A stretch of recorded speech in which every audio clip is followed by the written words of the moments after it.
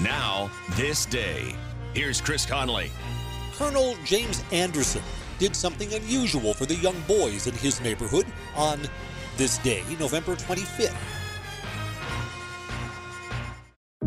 Joey from Vermont, a farmer trying to get through the winter.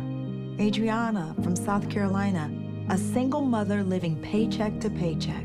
Liam from Ohio, an injured father struggling to provide for his family.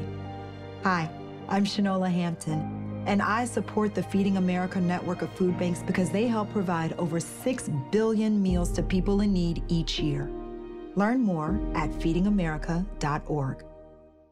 On this day, we're heard on Kello Radio Sioux Falls and WKZO Kalamazoo. Colonel Anderson served in the Union Army during the Civil War, and he retired a wealthy man. He lived in a mansion near Pittsburgh.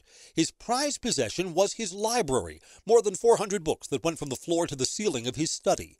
And on Saturday afternoons, he invited young boys, if they could prove they could read, to come into his home and borrow books.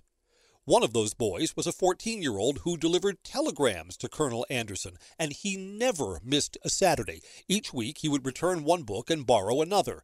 The boy would go on to a railroad job and would eventually become the nation's leading industrialist, Andrew Carnegie. And in memory of Colonel Anderson, he would give away $40 million of his fortune and would build more than 1,600 libraries that would be open to everyone. Andrew Carnegie was born on this day, November 25th, 1835.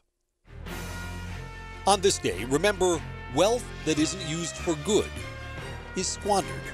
I'm Chris Conley.